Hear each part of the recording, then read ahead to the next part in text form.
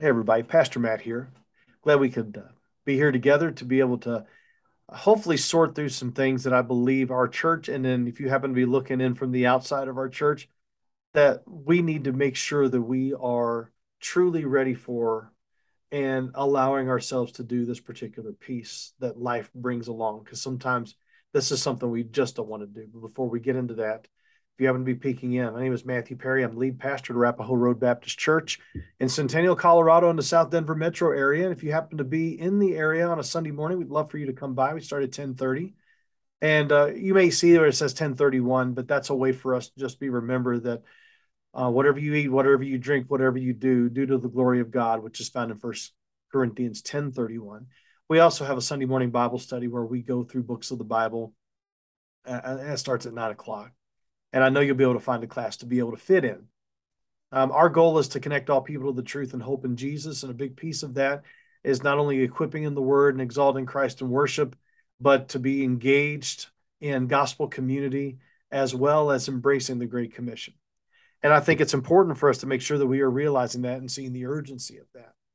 What I'm going to talk to you about is something that, at least in my Southern Baptist world, in that Southern Baptist track, we tend to lean away from, whereas there seems to be other denominations that don't have a problem with this. I recently wrote an article at a new newsletters. I've started taking some of my blog posts and I've been putting them over into Substack. And so I have a new newsletter that I'm doing called Bare Forests. And the reason I'm calling it Bare Forests is because from Psalm 29:7, it talks about how the voice of the Lord strips the forest bare. And that's what needs to happen with us, I believe. We need to get down to just the bare bones basics of what God is calling us to be in his word rather than trying to excuse it away, be apathetic about it, or to add to it or to take away from it.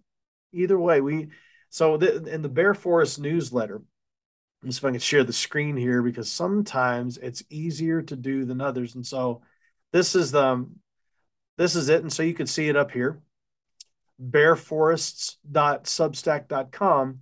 And one of the articles that I wrote was Dear Christian, sad is not bad. We need to develop a theology, develop an own theology of sadness. Well, I'm going to let you look at that. I did want to refer to a couple of things that are in this particular article. And one is this: while we all have different ways to grieve, grieve we must when loss arrives. We tend to embrace a sad as bad worldview when grief and lament are ways God wired us for healing and reliance on Him.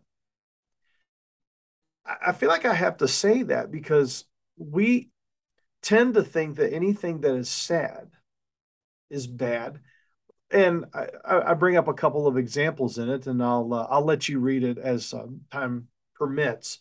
And I hope you'll subscribe to it because I'm hoping that we can just come along together as a great community to be able to sort through what God has for us in the things that life brings us. But you just kind of notice it sometimes with funerals. Now they're not called funerals. Memorials, that captures a bit of it, but sometimes it's called celebrations of life. I think that's important. I think you need to celebrate, especially if it was a life that was lived fully for Christ. I think that's a celebration you need to have. I mean, there are honestly some lives that we see because of the character and the way that they behave toward other people. You got to be careful about whether to celebrate that. But what tends to be unsaid in that is an avoidance of dealing with the grief of death at a funeral, right? So there are just sometimes when people don't want the fact that their loved one, who is clearly not alive anymore, to be referred to them as dead or even passed away, which passed away, um, you won't find that in the Bible. The way you'll find it in the scriptures is they're either talked about that they're dead or that they're asleep. But both of those is a recognition that life has ceased to exist here. And that is the nature of things here. We are not going to live forever. The issue, though, is how do we deal with that? Now, some people deal with grief in all sorts of different ways. But what we've got to be careful of is two things. Let's talk about us personally. One, we've got to give ourselves permission to grieve. Grief is not a weakness. I'm going to say that a little louder for those in the back. Grief is not a weakness. Grief is how God wired us. Jesus wept over the death of his friend Lazarus. And it wasn't because Jesus was inept in raising Lazarus, which we see that he does. And we know that he is the resurrection and the life in John 11:25 and 26. What we do know, though, is that death was not a part of the original plan of earth. We, as sinners, brought that in. We brought in that curse. And we were warned all the way back in Genesis 2. We were warned not to do that, to make sure that we are listening to what God has said about how his world is supposed to be run. So death is a part of life. It's going to happen. I Earlier on this year, on March the 1st, we lost our dog. This has been really That was really the first time that my kids were confronted up front with the death of a loved one. Well, then recently there was the mom of their best friends who was killed in a hit and run. We're going to be doing that funeral on the 23rd. That is difficult for us to deal with. And sorting through the grief and the anger of not being able to find that guy, the sadness that is there, just not only the actual act, but just seeing the grief that's happening with the family, with the church. I'm still trying to sort through it. But, we can't just power through. There are going to have to be some times when we are going to have to come to the reality of this significant loss and these significant losses that happen. So my wife and I, we went to Hawaii. Our church got us a 10th anniversary gift, not our 10th anniversary, but 10th anniversary here at the church. And it was just a sweet gift they gave us. So we went, got back on the 19th while I was gone. Two of our members passed away, died. And since then, there were three more that died. So after I got back it'll be from September 28th to November 1st, there'll be five funerals. There's three this week. I have not been in a period where that has happened like that. But I'm seeing all sorts of people respond to this in certain ways. So we have to allow ourselves an avenue of grief. Now, here's what I want you to do and how you are dealing with other people. I love what Robin Gratté says. She's a member of our church, and she says, grief has no timeline. We've got to be careful not to put a timeline on people's grief. Well, you should be over that by now. And we've got to make sure that we're not putting the way that we grieve onto other people. So if you, okay, I'll just give you an example. If something were to happen to my wife, she is my best friend. I just think she is just the best thing that God made on this earth on 2 feet. I just think she is fantastic. If something were to ever happen to her, I would probably end up having to go away for about 2 months. Not go away like you hear colloquially, but I would have to take some time. I would have to get out of here. I would need to be not I would have to stop. I say 2 months, you know. I know people would look at me and they're like, well, the best way you should go about that is just to keep going. Okay, well, that's you.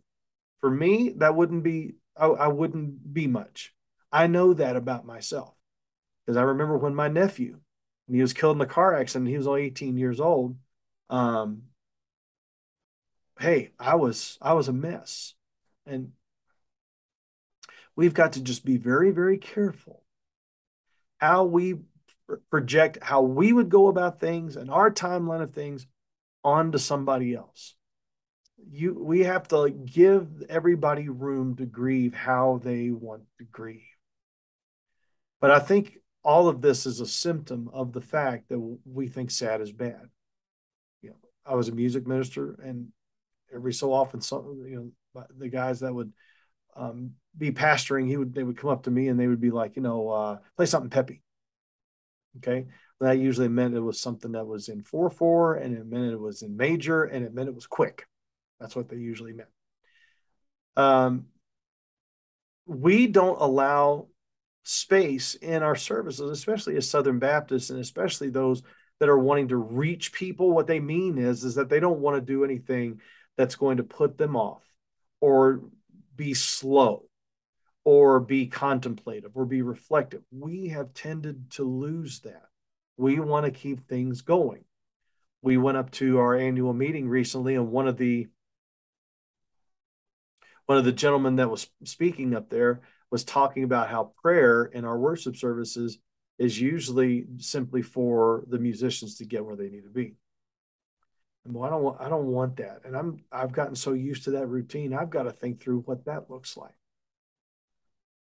We have got to allow ourselves to recognize the brokenness that is found in this world. There are a lot of laments in the Psalms. And while the majority of those Psalms do have laments, there's one Psalm, Psalm 88, that does not have a resolution. All of them are usually like, God, why are you doing this? Why is this happening? Why are you letting this go? Da da da da da da da. But I know you're awesome. But I know you're God. Psalm 88 is one of those where there's no resolution. And I'm glad that's in there because you may not have that resolution immediately, but you will have himself. And that was the message of Job. Job didn't get an answer, but Job got God. Job didn't get the, and I think that's why there is a I'm just going to go ahead and look this up because there is a new song that was put out by um City of Light, I believe, and that song was called, let me look it up here. It was written for Tim Challies, who lost his son. And Tim Challies wrote a book about this, and I would just recommend you looking it up because when you read it and listen to it, read the book and you listen to this song, I'll just include it in the notes. But it's one of those songs where it's like we have to make sure that we are allowing ourselves. The premise of that whole song is he gives himself. He gives of himself. He gives of himself. And I wasn't expecting to really go into that. Otherwise, I would have had it ready for you. I'll put it in the notes. So I just let me land this plane. We got to allow ourselves to grieve because God has given us that gift in order to move for healing. We've got to make sure we're not putting our timeline or our way of grieving onto somebody else. He made us all uniquely. But we also have to realize he's never left us alone. He said he would never leave us or forsake us. And he will be with us, walking with us through that in the valley. He gives of himself. Let me know if you have any questions. Love to know more about what you're thinking about this, but we've got to make sure we're getting this right. Thank you.